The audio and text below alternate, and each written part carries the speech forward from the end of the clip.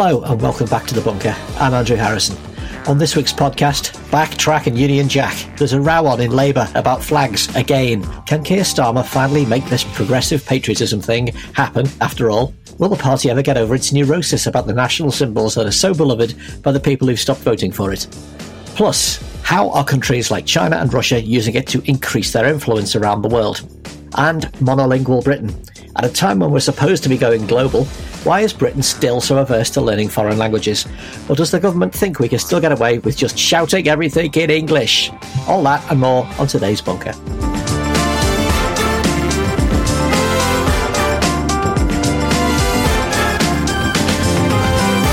Welcome back to the weekly panel edition of The Bunker. Special favour, if you're enjoying the podcast, why not review and rate us on Apple Podcasts?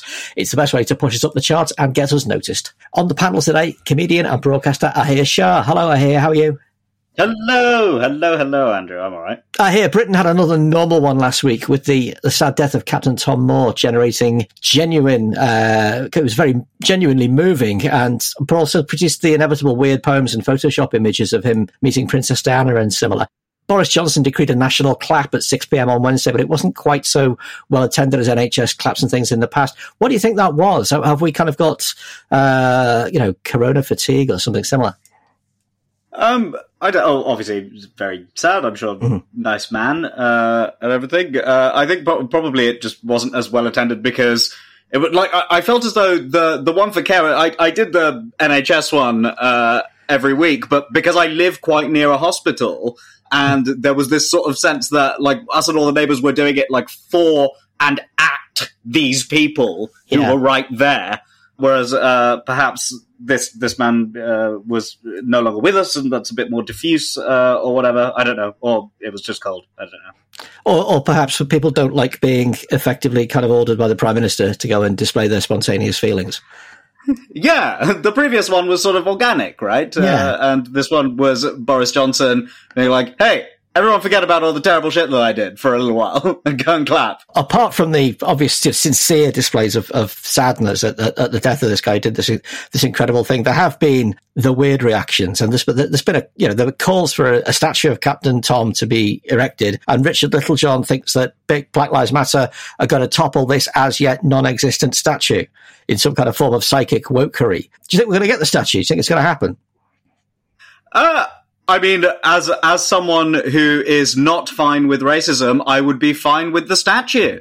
And so Mr. Littlejohn doesn't need to worry about that. I don't think that they're going to be... I don't think that Captain Tom kind of gets in quite the same part of the national psyche and history as Edward Colston. Yeah. And, I think that there are, I would say, important differences between those people. Yeah, I know. It's strange. The assumption that because it's a statue, the assumption that people are going to want to tear it down because they just... We don't just hate all statues. I know, yeah. I was like, we're getting Colston. We're getting the annoying guys in Covent Garden who are dressed as Yoda or whatever, if they're still there. Watch out, Edith Cavell. You're coming down next. For no reason other than you're just a statue. Yeah, it's a very strange way of imagining that the other side will behave. Also joining us, we have Atlantic staff writer Yasmin Serhan. Hello, Yasmin. Hello. It's Trumpeachment week. Have you got your snacks and your giant foam hat ready for the performance? This isn't the Super Bowl, Andrew. We don't bring out the chips and dips for just any show, especially one that we've already seen, and especially one that doesn't guarantee like a halftime performance from Beyonce. Those are special occasions. One would hope that a halftime performance from Beyonce in the Trump impeachment would be something rather special. How do you think it's going to play out this weekend? We're not banking on a conviction, are we? No, we're not. I think, what we do know about it seems to be this. Unlike the first impeachment, this one seems to be like it will happen a lot more quickly. I've been seeing reports that, proceedings could wrap up in under a week. And that's largely because it looks like, and this could change, but it does look like the Democrats aren't going to be relying on witnesses in the way that they did in the last impeachment. And the reason for that is quite simple. All the lawmakers there were witnesses to, and some might argue victims of the January 6th insurrection which is obviously the issue at hand, and the former president's role in sort of stoking those events. So, what we know is that the proceedings are probably going to be pretty quickly, and as you rightly mentioned, that there will probably not be enough support by Republicans in the Senate to convict. They need 17. I think it was just 5 of them who voted to proceed with the trial. By and large, the Republicans seem to be taking on the position that it is unconstitutional to impeach a president who is no longer in power. Others would disagree with that, but there would be. I think it's nonetheless important, and I think the Democrats think that this trial go ahead anyway. If not for a conviction, then at least to kind of ensure that January 6th is in the historical record. Is there a number of votes that would be considered a moral victory, as it were, that might not reach the required supermajority of 17, but would it require, for instance, if more Republicans vote to convict than voted last time, would that be considered some kind of a historical marker? Definitely. I mean, I think, last time we had Mitt Romney, and this time, we know that at the very least, if the 5 were any to go by, that we'll certainly have more than that. So, yeah, I mean, I think it'll be important. Obviously, a failure to convict would mean that Donald Trump could indeed run again, and perhaps for his supporters, it'll be a vindication that, the endless witch hunts against him have failed. But I think for the other side, it'll be like, look, this impeachment just happened so much faster than the last one, because I think there was more of a universal understanding that the events were so serious that it required them doing this again, even though he was just, days away from leaving. Completing today's panel is former diplomat, former head of the government's Prevent programme and international man of mystery, Arthur Snell. Hello, Arthur. Hi, Andrew. How are you doing? Good, thank you. The big foreign policy story at the moment is the military coup in Myanmar, which came pretty much unexpectedly. What is the latest on that, and what should we be focusing on? Well, the two most interesting things of the last sort of 48 hours, one has been a massive show of demonstrations against the coup across the country. We shouldn't forget that the military junta in Myanmar historically has been very, very authoritarian, has used violence against protesters. And yet, in spite of that, there's been a huge popular show of sort of rejection of the coup, even in quite remote parts of the country, places where you wouldn't necessarily expect to see that. At one point, the generals who seized power seemed to have switched off the internet, but then it switched back on again. No one's quite sure why. And there's no sign of any of this sort of abating. So that's pretty significant. And I think the other thing that's worth noting is that actually the general who seized power gave a sort of address to the nation today. He came up on TV. And I wonder whether he and his sort of co-plotters are a bit surprised at the level of the public uprising, because he seemed to be trying to reassure people that although the military had seized power, everything's going to be fine and they're going to run elections again and, the future is rosy. Now, of course, there's no reason to trust him, but one wonders quite what the message he's trying to put across is.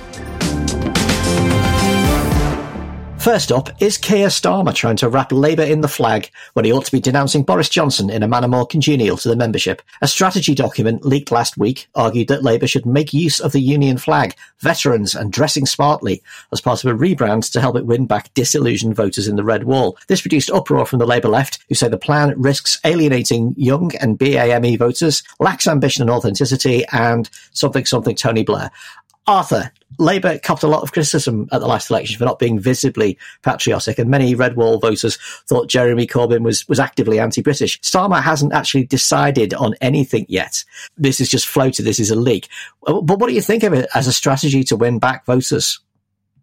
Well, perhaps it's already had the effect that it needs, which is that he signposted the intention to be more visibly patriotic. He doesn't need to announce any particular policies, but he's sending an important message to those voters who were put off, who noticed that Corbyn was ready to take the Russian story on the Salisbury poisoning and Corbyn's decades of sort of engagement with fringe movements around the world. And that's something that just didn't connect with a lot of working class people in this country. Why is it that the Labour Party finds it so difficult to discuss themes of patriotism and themes of love of country? Well, again, I think the people who find this difficult, maybe the ones who are sort of vocal on Twitter and in newspapers and websites, which are read by Labour voters anyway. But I think that out there, in the real world, I'm not sure that this is either complicated or particularly controversial. I think there are plenty of people who think that it's absolutely necessary for a mainstream political party that aspires to national government to have a strong vein of patriotism. What do you think? I mean, is it going to wash with the voters that Labour lost at the last election? And B, is it going to wash with the people who stuck with Labour, do you think? I mean, it's all quite naff, really, but I don't know that you'd necessarily expect or desire your politics to be unbelievably sexy, this podcast, of course, accepting. So, yeah, it seems a bit naff. You do sort of expect that people who want to govern a country would also quite like it. I quite like it. And so I don't think that it's going to do massive amounts of harm, at least, other than further exercising the bee in bonnets of sort of people whose performative loathing of Britain is just as sort of exceptionalist as those who sincerely believe it to be the best and most wonderful and infallible place in the world. It does seem to boil down to an argument about, does the flag symbolise a load of immutable things which are kind of integral to it, can't ever be changed? Or can you make the flag mean what you want it to mean? Can it be, you put it on Noel Gallagher's guitar and suddenly it's all wonderful and pop art and pop culture and so on. You wave it on a horrible march around Trafalgar Square full of angry white blokes shouting, and suddenly it's much more of an unpleasant thing. And if you cede it to those guys, then that is what it's going to mean. Oh, look, symbols are very contingent on the context that they're being used in and the people who they're being used by. And I say that with great authority because my grandmother literally has swastikas outside her front door. And that is, and it's not because of the worst people who ever used that symbol. It's because of where that symbol actually originally comes from. So yeah, part of me does feel that sort of ceding all of these symbols exclusively to the worst of us because that's who we've decided they're irrevocably associated with for some reason doesn't seem like a nice way of going about things going forward. Hey, there was a really good tweet from you this week that said, I will never love Britain enough for some white people, nor hate it enough for others. What did you mean by that? Because that made me think in a way I hadn't thought of before about white people think about non-white people in this country. Yeah, I think Musa Okwonga replied to it on Twitter saying, like, it's sort of an immigrant's paradox, right? Like, I can't be the sort of extraordinary flag-waving in denial of everything negative that has happened in this country's history, but at the same time, I feel as though there's a certain section of people, and I do think that it's in large part just a performative thing, whose exceptionalism has them see that this is absolutely the worst place, and what have you. And I don't really feel like I'll ever fully be able to buy into that too, because it's just not like it's still where my family are, and it's a place that I'm fond of, and go about my life here and have lived all of it here. And so, yeah, I just think that I will never be as fond or as anti as proper zealots would require. Yasmin, you must think we're completely neurotic about this in this country because, America is covered in flags in everybody's front garden across the political spectrum. Nobody minds. It's just part of the landscape. Yeah, it is interesting. I mean, the one thing I will say is, whilst I don't think the flag as a symbol is quite as polarized, I do think we're kind of increasingly getting a bit more that way. And I think that's largely to do with the fact that there have been attempts to sort of politicize these national symbols. I mean, you think about like former President Trump now and his sort of nostalgic nationalism. And, I don't know if anyone saw the image of him like hugging the flag. There is a temptation to make it something that's, of the right, that this sort of nationalism and patriotism is something that, the right is very good at. But no, generally, I think, Americans, the American flag is this ubiquitous symbol. When you're in school in the States, a common thing you do in the morning, first thing when you're in your classrooms, you stand up, you put your hand over your heart, and you do the Pledge of Allegiance, which I think is something that, I don't know if, I can't imagine Britain has anything similar to that. I feel like Brits would probably find that quite weird. We would find it quite weird. In 2016, YouGov asked people if they agreed with the statement, "My country is the best in the world." And 41% of Americans agreed with this statement, and 13% of British people agreed with it. What do you think Americans think much more highly of their country than the British counterparts, and tend to say it more in a context of patriotism? It's easy. I mean, we are the best. Apart from that. Now that I've made everyone's eyes roll. I think, part of it, I think, has to do this notion of superiority, which I think that's kind of just really heavily ingrained in our national narrative. I mean, you'll hear it. That's what Americans tell themselves, and it doesn't really matter what side of the spectrum they're on. You'll hear Donald Trump say it, but you also hear President Biden say it, that, that this kind of belief that, that America's promise is just so great, and that even if it isn't always meeting that promise, that, that the notion of the country is just the best in the world leader. So I think a big part of the reason is because that's exactly what we tell ourselves, and that's the narrative that we grow up with. That said, it's not like those perceptions haven't taken a hit in recent years. I mean, the YouGov poll, but even I was just looking at some Gallup polling, and since 2001, which I think then, the sentiment, I think largely it was like 70% or some ridiculous number of Americans, were very, very proud to be American. I think that number has fallen to just around 45%. So, and apparently that shift is particularly noticeable among Democrats, which I think is probably no small part due to the fact that, our standing in the world has changed, the way that the world sees us has changed, and perhaps the way we see ourselves has changed a bit too. Now, vaccines. The global rollout is proceeding, but at a mixed pace.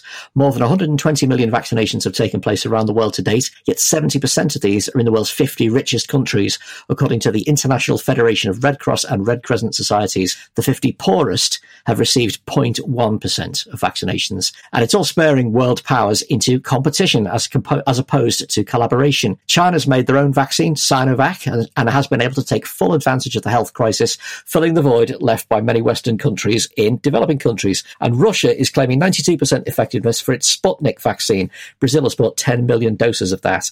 So are vaccines the latest soft power tool in a world that's been turned upside down by COVID-19? Yasmin, I want to start with you. Last year at the World Health Assembly, Xi Jinping said that any vaccine created by China was going to be a global public good. And China is supplying Brazil, Indonesia, the UAE, Turkey, Peru and Chile with vaccinations.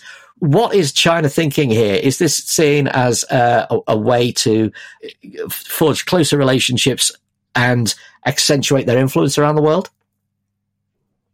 Yeah, I mean, I would imagine it's a little bit of both. I mean, I think anything that China can do to sort of shift the narrative from one in which, that it was like, it's shift the narrative from perhaps negative perceptions of its handling of the pandemic at its onset into one where it really stepped up and took sort of a global power role, particularly at a time where the U.S. didn't, is a good thing. And if it can, be seen to be providing life-saving vaccines in the process and kind of helping the world overcome that, I think that's, obviously a really attractive goal to reach.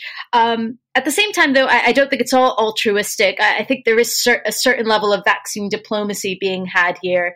And certainly a concern that I've kind of heard among folks, particularly in the U.S., is that China and Russia are sort of racing ahead with their own vaccines and sharing them around the world to sort of, kind of curry favor with various countries, really cement their influence. And I think that's something that, perhaps the U.S. would maybe look to with a bit of concern. Obviously, it's not really in the position right now to be giving out all of its vaccines because it's, facing quite a big crisis at home. But yeah. So there does seem to be a fine line between health diplomacy and health geopolitics. There aren't really complete studies of China's vaccines, the Sinovac and the Sinopharm, available yet. They are something of a mystery. Would you be happy to take one, do you think? Would you be happy to take the Sinovac? Personally, Probably not. I think, and I think a lot of people would feel a bit of hesitancy. And I think that comes from a very privileged position. Obviously, I live in a country where there are other vaccines available, and I come from a country where there are other vaccines available. But, I think I would look at that with a bit of trepidation. And indeed, I have a friend anecdotally who's in the UAE where he explained it to me. They're giving out I think it's either Sinovac or Sinopharm, like candy is what he told me. And he was actually asking me if there was any data that he could find that I could share with him on it, because he was a bit worried about the prospect. He could easily get it at work or something, but he didn't know if that's necessarily something that he wanted to take. So, I think if you're young and you have options and then maybe, you'd probably think, what, let me just hold off and wait until I can see some data that gives me a bit of, assurance. Do you think we're going to end up in a two-speed world on vaccines where the rich nations have immunity and the poor ones don't? To an extent, we're kind of already there. I mean, vaccine nationalism has all but ensured that wealthy countries are going to get vaccinated far more quickly than poorer ones. I was speaking to someone from Duke University's Global Health Innovation Center the other day, and they told me that we're kind of past the point of telling rich countries to stop buying all the vaccines, that in that respect, the damage is kind of already done. But as for whether rich countries are necessarily going to be more immune than the rest of the world, that weirdly enough, that may not necessarily be the case, because if the new variants, here in Britain, from South Africa, from Brazil, have demonstrated anything, it's that the coronavirus has a capacity to evolve and mutate into more transmissible forms. And if there are uncontrolled outbreaks anywhere, that could, potentially result in new variants, some of which may thwart the vaccines that we currently have now and, make us vulnerable all over again. So, whilst rich countries can certainly assure that they have access to vaccines first, if there are uncontrolled outbreaks anywhere, it is very much in their interest to make sure that those are taken care of, lest new variants come that make all the billions they spent not as worth it. Then they'll have to wait again for new variations on vaccines. So it's not complete. It's not a complete safeguard. Arthur, I mean, the West has made a huge deal of accessing as many vaccines as humanly possible. Meanwhile, China and Russia are using theirs as ways to win friends and influence people, perhaps. We've seen hot war, we've seen Cold War, are we now seeing, vaccine war? I think to some extent, clearly, one of the things that both China and Russia can do is not really care very much about public opinion in their own countries. So whether or not there are Chinese people who are cross that their vaccine is being spread around the world where perhaps there's lack of supply in China, I genuinely don't know. But it's not something that Xi Jinping has to worry about. Whereas we've all seen the huge political crisis that was caused as a result of what appears to have been really a misunderstanding between AstraZeneca and the European Commission about, production levels. So it is much easier for China and Russia to use their vaccines in a political way. Russia rolled out the Sputnik vaccine before the final trial data was released, as I was just saying. It has now been deemed safe mostly. But if you look at the countries that it's going to, it's Argentina, Venezuela, the UAE, Iran, Palestine. They're not exactly the most aligned with the West. Do you think this is going to enhance Russia's influence in these places? Definitely. And of course, it may do so in a completely justified way. Whilst at the beginning, I recall that I think Putin announced that his niece had been vaccinated or something, and there was a lot of scoffing, and it would be easy to be cynical about that. But it does appear likely that it is a highly effective vaccine. And if that proves to be the case, then it's a reminder that we may not like Russia's politics, but it's a country that's capable of considerable technological feats. So, why wouldn't they use it to increase their influence? You just mentioned that the very messy state of the vaccine in the EU. It's had a very poor rollout. Hungary is now receiving vaccines from Russia and China. Hungary, now the problem child of the EU. Do you think this could be a situation where Putin is looking at yet further ways to destabilize the EU? It would be very strange if he didn't do that. So I'm absolutely certain that's going to happen. And we shouldn't forget that, the Russia and Chinese vaccines, or particularly the Chinese one, have already had a significant impact in terms of the rollout of vaccinations in different countries. So many people overlook the fact that the country with the second highest vaccination rate is the UAE, and that's thanks largely to the Chinese vaccine, which they've been using there. So ultimately, these vaccinations, just because they're not from Western countries, and maybe some of the data hasn't quite sort of complied with standards required in the West. But as long as they're not actually dangerous, and I've obviously no knowledge that they would be, then these vaccinations are very powerful political tools for the countries that have made them. We should start every edition of this podcast by saying, hello, welcome to the bunker. We're not epidemiologists, and then take it from there. Yes. Here, aside from Israel, Britain seems to have done pretty much the best in the vaccine rollout, even despite the recent problems with the AstraZeneca vaccine. Are you surprised at how well we've done so far? It is pretty much the only thing Britain has done well. No, I'm not surprised, because I felt as though we were due one. You know what I mean? Like, I think that we were due a win. I know that that's not how anything works, and I know that there's probably a term for that kind of logical fallacy. But we've been rolling snake eyes too long, baby. And it was time to absolutely smash it out the park with something. Arthur, just finally, in related matters, as well as COVID-19, the Russian people are involved in a fight for democracy at the moment, aren't they? Protests are continuing over the imprisonment of Alexei Navalny.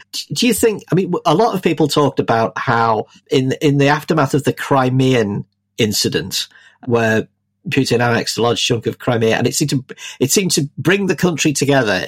It seemed to make, to sort of suppress dissent in Russia, and people talked about a Crimea consensus. Do you think that consensus is breaking down now?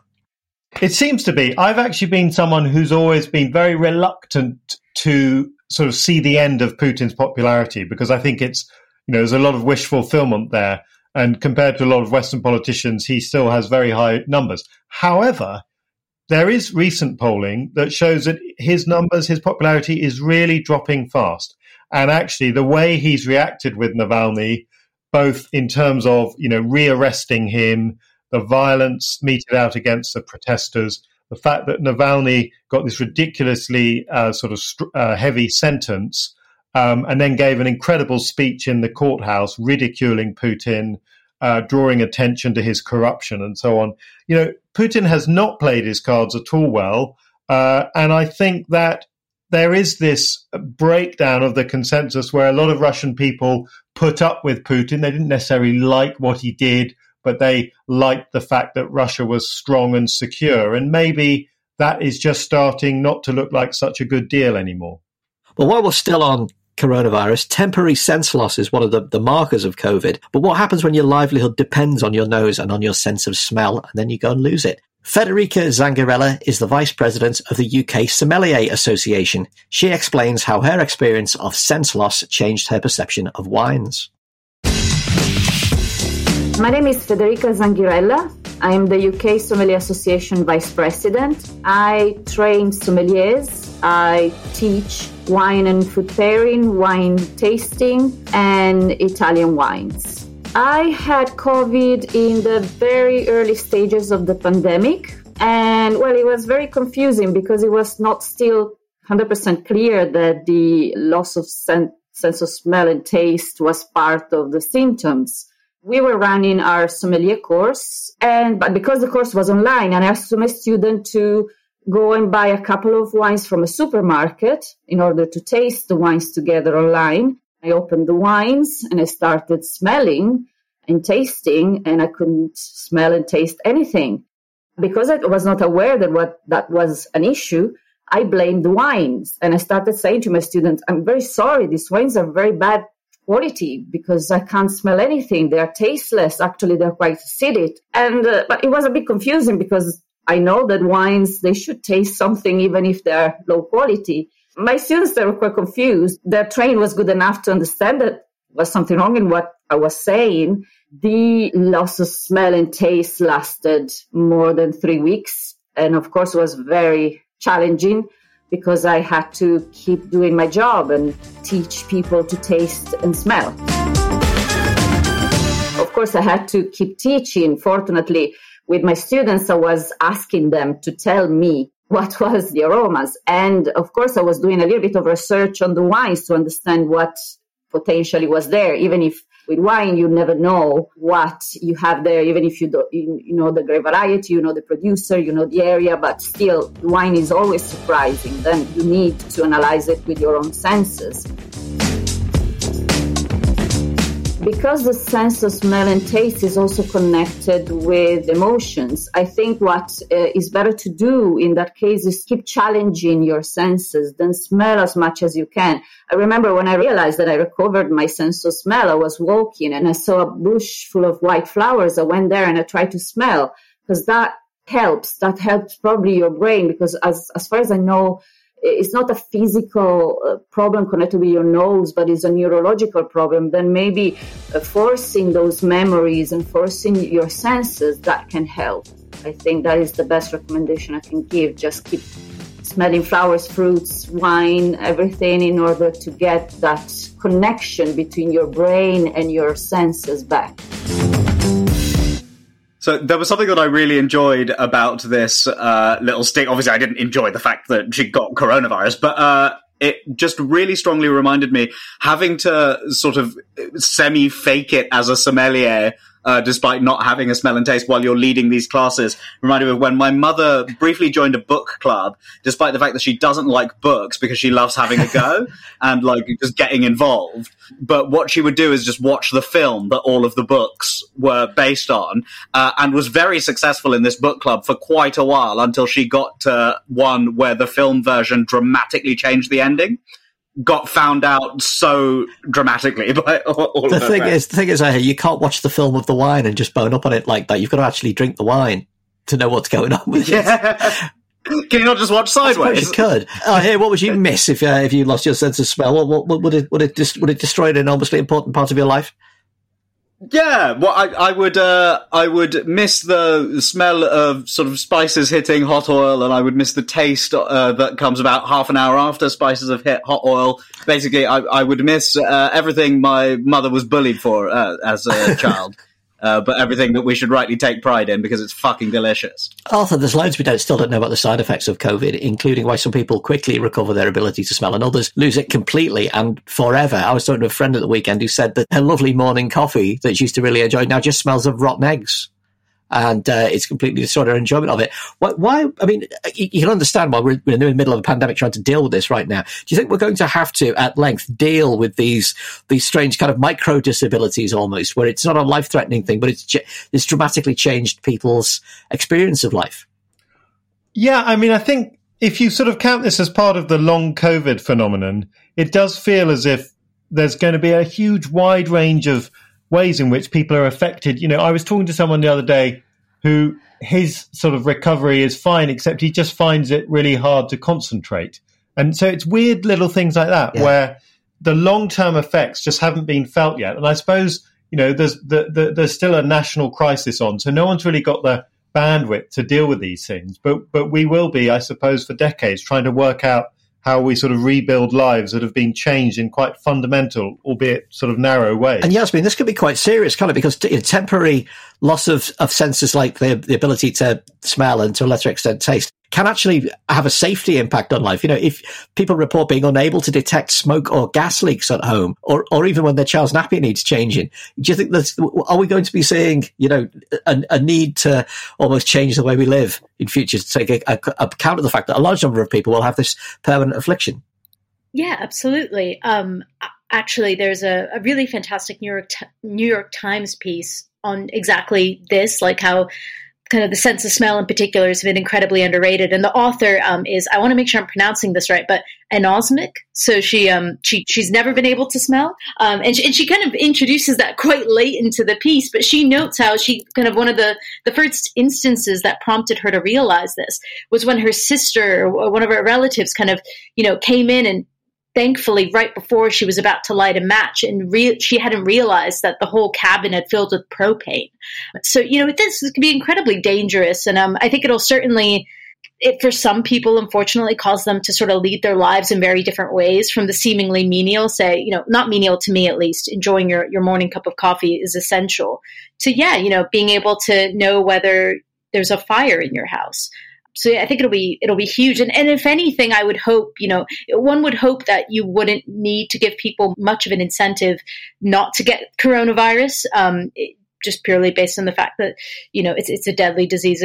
or a deadly virus, I should say, and could potentially cause a lot of, long-term harm. But just by the very fact that your total, your way of life could completely change, it certainly scares me straight. I'm just staying inside and enjoying my coffee while I can taste it. I don't know. I think there's probably a good case for, the kind of the dogged deniers who say, no, it's just the flu. No, it's just a big con. You can give them the statistics, till you give them all the statistics you can lay your hands on. But if you were to say, and you'll never be able to taste a cheese sandwich ever again or taste beer, perhaps that would make the difference. Who knows? I think I hear a new marketing campaign in the works. Finally, why is Britain so bad at languages? A 2019 Erasmus survey found that just 32% of 15 to 30-year-olds in Britain said they could read and write in another language, compared to an EU average of 87%. Admissions to study foreign languages at university have fallen by a third since 2011 to just 3,830, and head teachers have warned we risk becoming monolingual Britain. Meanwhile, the government's talking about global Britain, but there seems precious little focus on us improving our ability to communicate. Why is this, and what should we be doing about it? Do you speak any languages apart from English, or are you monolingual like me?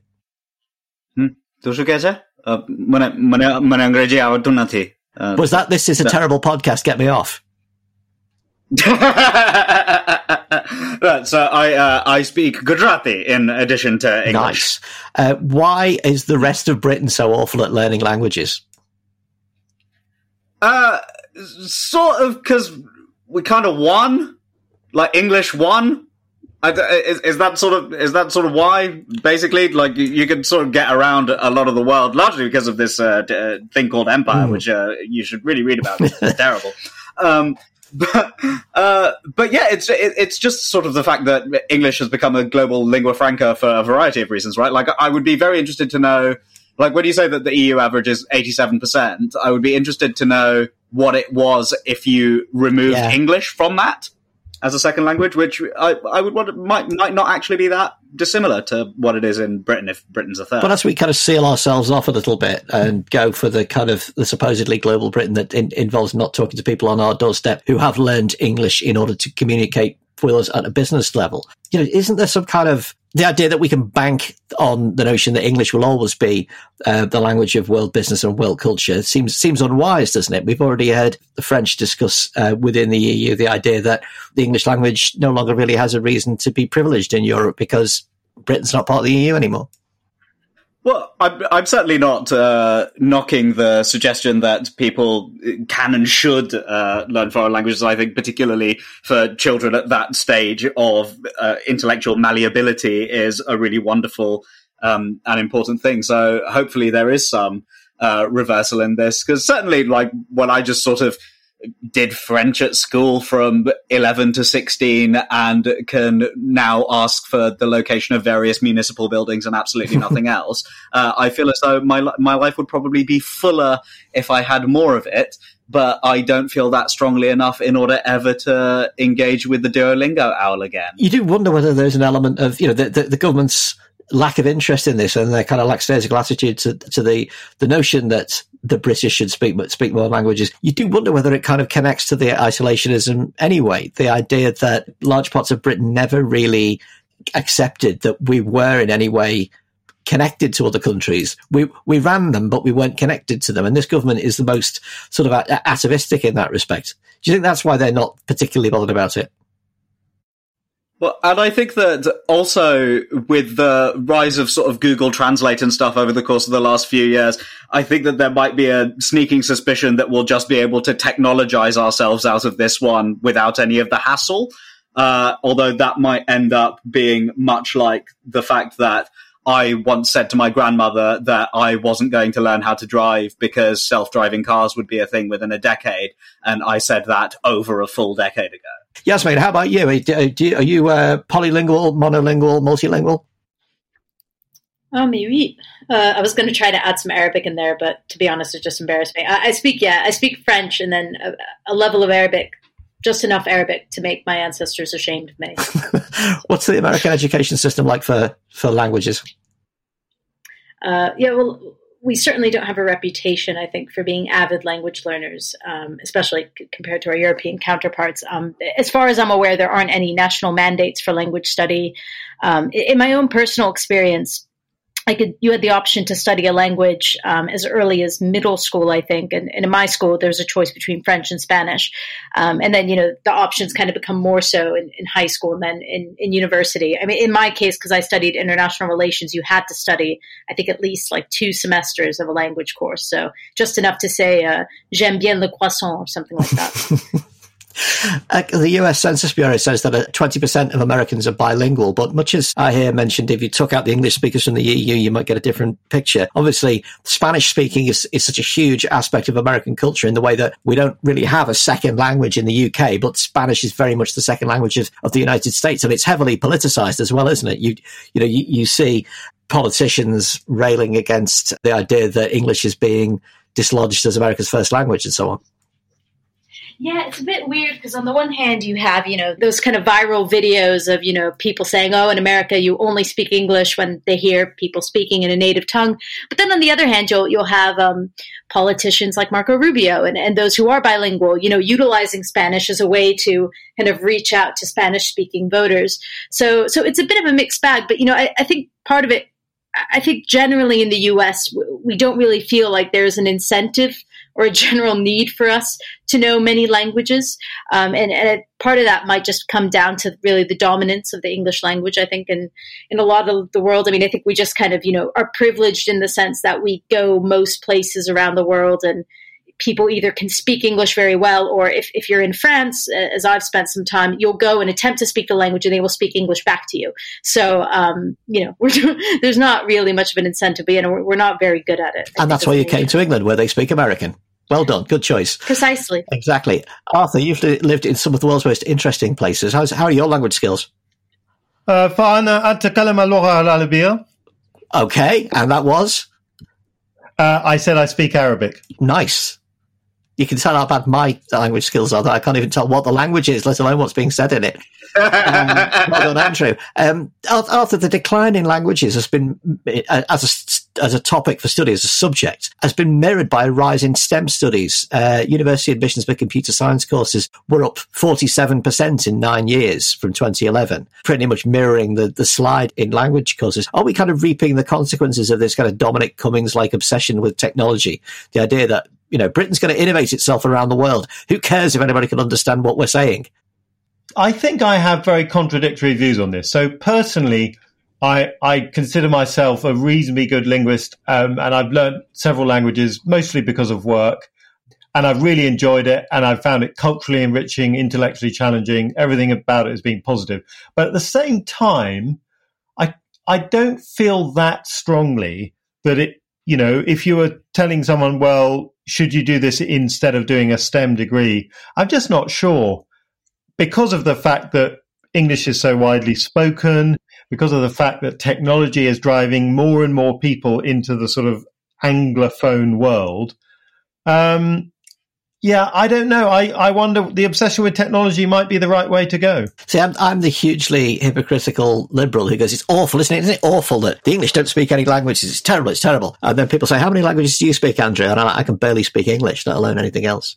So, And don't forget the language of love. Well, there you go.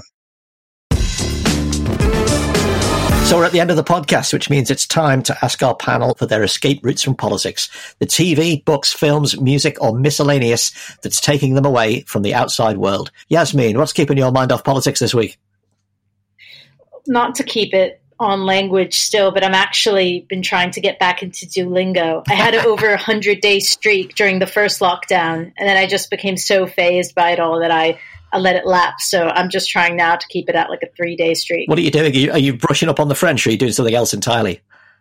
I'm trying to brush up on the Arabic, actually. A lot of really no offense to Duolingo if they happen to be listening or anyone involved is listening, but some of the sentences are so weird. It's like, your husband is very weird, Lama. I'm like, I'm never going to use that. I hope I don't have to use that.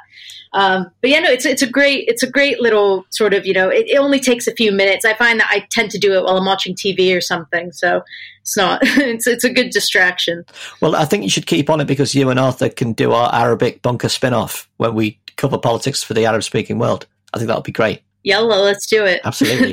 Here, how about you? Before we started recording this podcast, I started reading The Handmaid's Tale, and after we finish recording this podcast, I will go and finish reading The Handmaid's Tale, so that's going to be my thing. I'm extraordinarily late to it, given that it existed since before I was born, and everyone's probably heard that it's very good, but if you've not heard that it's very good, it's very good. Definitely don't do your mum's trick of trying to watch the TV instead of the book, because the TV goes on and on and on forever, and the book's actually pretty quickly, you read it pretty quickly. Yeah, so I'll do that, and then I'll do the Testaments next. I'm excited. Arthur, how about you? What's on your mental escape route at the moment? I think we must be just coming towards the light at the end of the COVID tunnel, because I went through a phase where I couldn't watch anything that was sort of dystopian because it was all too depressing, and dystopia was out of the window. But I've been able to go back to The Man in the High Castle, which is on Amazon Prime, this sort of weird world where the Nazis and the Japanese won World War II.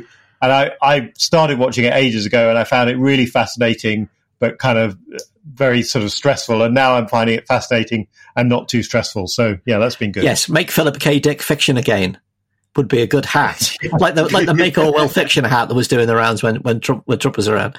Mine is something that I'm reading for an upcoming Bunker Daily, which is this astonishing book, Fall, The Mystery of Robert Maxwell, by John Preston, who wrote the book that was turned into the Jeremy Thorpe TV series, A Very British Scandal, the incredible and brilliant Jeremy Thorpe series. And this life story of Robert Maxwell is equally suitable, I think, for an insane adaptation like that. I thought I knew a lot about Robert Maxwell, the corpulent press baron who went over the side of his yacht a few days before being rumbled for looting his own pension fund.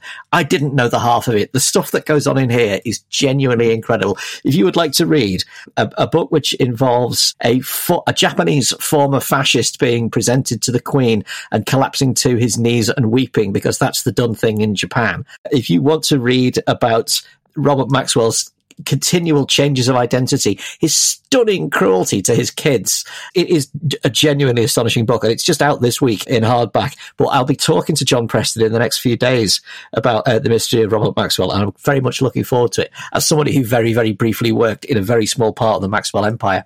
So that's out now, Fall, The Mystery of Robert Maxwell. And that is the end of this week's Bunker.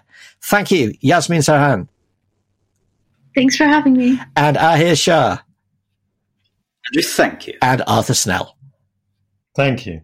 We'll be back tomorrow with another Bunker Daily and the full-length show this time next week. Again, don't forget to subscribe. And if you enjoyed the show, of course, you can back the Bunker on Patreon. Just say our Twitter or Facebook or search Patreon Bunker Podcast. Backers, of course, get an honorary salute on the show. And here are some now.